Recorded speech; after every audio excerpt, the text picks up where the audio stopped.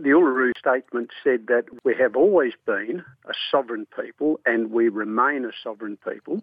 Therefore, our relationship with white Australia should be based on that sovereign relationship. And the way to express that sovereignty was through a treaty or a voice to the Parliament. Now, you can see straight away that the voice to the Parliament is a bit inconsistent with the concept of sovereignty, because if you're a sovereign people, you wouldn't be accepting your political role as being an advisor only, not a decision maker, a group that can only advise the Parliament, even if the Parliament's willing to listen.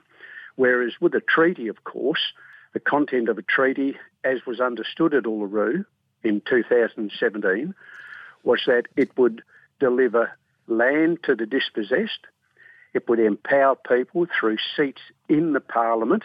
In other words, you decide what happens in the Parliament. You don't sit outside the Parliament expressing an opinion. We would be entitled under a treaty to reparations and empowerment at the local level for Aboriginal people to have real self-determination. So they were the sentiments expressed in Uluru.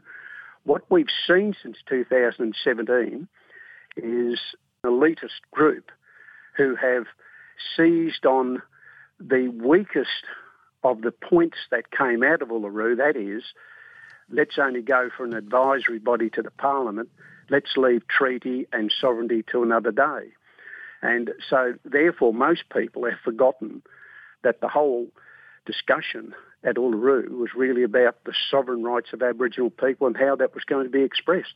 When it comes to the Australian Constitution, there is a real grey area about how on earth a referendum would give Aboriginal people a so-called voice to the Parliament, which in real terms is an advisory body, because you can't interfere with the people who make the decisions in Parliament if you're outside the Parliament. The Constitution just does not allow for it.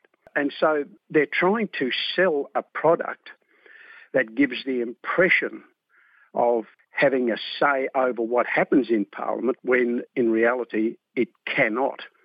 And so the product itself is not a very sellable product. Most people got no idea about what the Australian Constitution is or how it operates or what it does, and everybody knows it doesn't help Aboriginal people. So why you'd be frigging around with having a referendum to give a power to the federal government to establish an advisory body just does not make sense when the federal government can set up an advisory body tomorrow. It doesn't need a referendum. So the whole thing is a very confusing area, and it makes it one of these projects that everybody will tend to go along with it because it doesn't really make sense to them. And they're dealing with a whole area of constitutional law that very few people in the public understand. There was a much more coherent Aboriginal policy that was started by the old National Aboriginal Conference, I think it was called, way back in the 70s, when they said there should be a treaty with the Aboriginal people of Australia. And the highest political officer in the country, Malcolm Fraser, said, OK, I'm happy to have a talk about a treaty. ATSIC continued that in the 1990s and said, let's have a treaty. It didn't go anywhere. But then the alternative Prime Minister at the last election, Bill Shorten, said that he was up for talking to Aboriginal people about a treaty. In other words, it hadn't been dumped by anybody. It was still ongoing, and the possibility of reparations, land returns, empowerment, etc., were still there in the background. But as soon as the recognise and voice to Parliament came along, it made it easy for the politicians like Anthony Albanese to step away from the previous policy of let's have a treaty with Aboriginal people, as suggested by his predecessor, Bill Shorten, to now move on to something very vague and which would deliver much, much less than a treaty, that is, a voice to the Parliament. And so we've let them get away with it. Because instead of pushing for a treaty and trying to engage them over a 20-year campaign, all we've done is waste a lot of money and a lot of time, a lot of energy talking about something that will never happen anyway. There's something a little bit deceptive about the current campaign by those who are advocating for the voice to Parliament, which has effectively shut out the broader Aboriginal community from wanting to engage more specifically about the return of land, the empowerment of Aboriginal communities on land that they already own, the local government powers that some Queensland Shire councils have got should also apply to Aboriginal groups in the Northern Territory. Why are we talking about independence or statehood for the Northern Territory as a whole, which was already rejected? Why aren't we talking about statehood for the Aboriginal people in the Northern Territory who own their land, which is more than half of the Northern Territory? But we can't get those discussions going while we're talking about things that are so vague and hard to understand, like a voice to Parliament. And one of the problems with the campaign for the voice to Parliament is because the product itself is such a uncompelling one, people tend to exaggerate what it can do and mislead people in the debate. For example, I heard the head of the New South Wales Land Council the other day saying that the land councils in every state have supported the voice to Parliament. Well, that's just not true.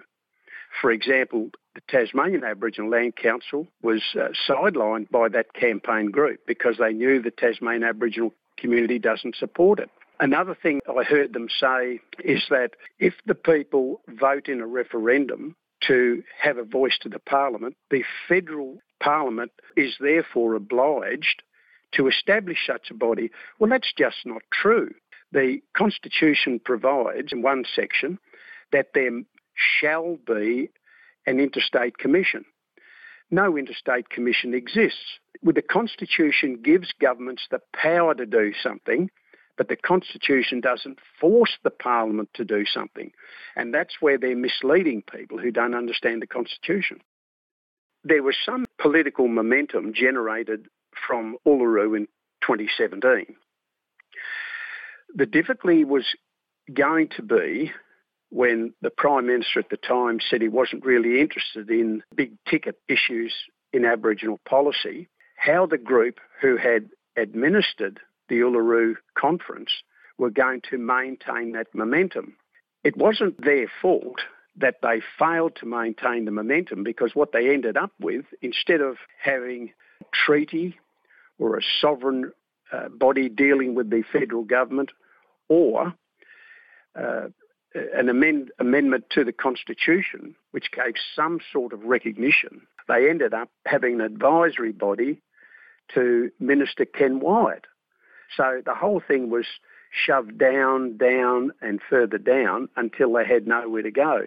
And then all of a sudden, we're seeing the spending of millions of dollars on a campaign trying to regenerate interest in the idea that Uluru was all about an advisory body to Parliament, because that's all they're mentioning, instead of saying, look, we need to get back on board with the broader issues that were raised at Uluru, and we need to engage with more and more Aboriginal people around the country, instead of just citing these figures of such and such a percentage of Aboriginal people support, the overwhelming number of Aborigines support a voice to Parliament. And we know on the ground that is just not true. So there is something dishonest about this campaign as well. The referendum will never be put, and it will never get up, because people who understand the Constitution would explain this is an absolute waste of time. Yet the issue is being used by a group of Aboriginal people to generate their own publicity and their own importance about being the leaders in the Aboriginal debate. So that's why we're hearing the discussion now during an election. It won't lead to any land returns, it won't lead to seats in Parliament, it won't lead to Aboriginal people being empowered. It is just a discussion during the election.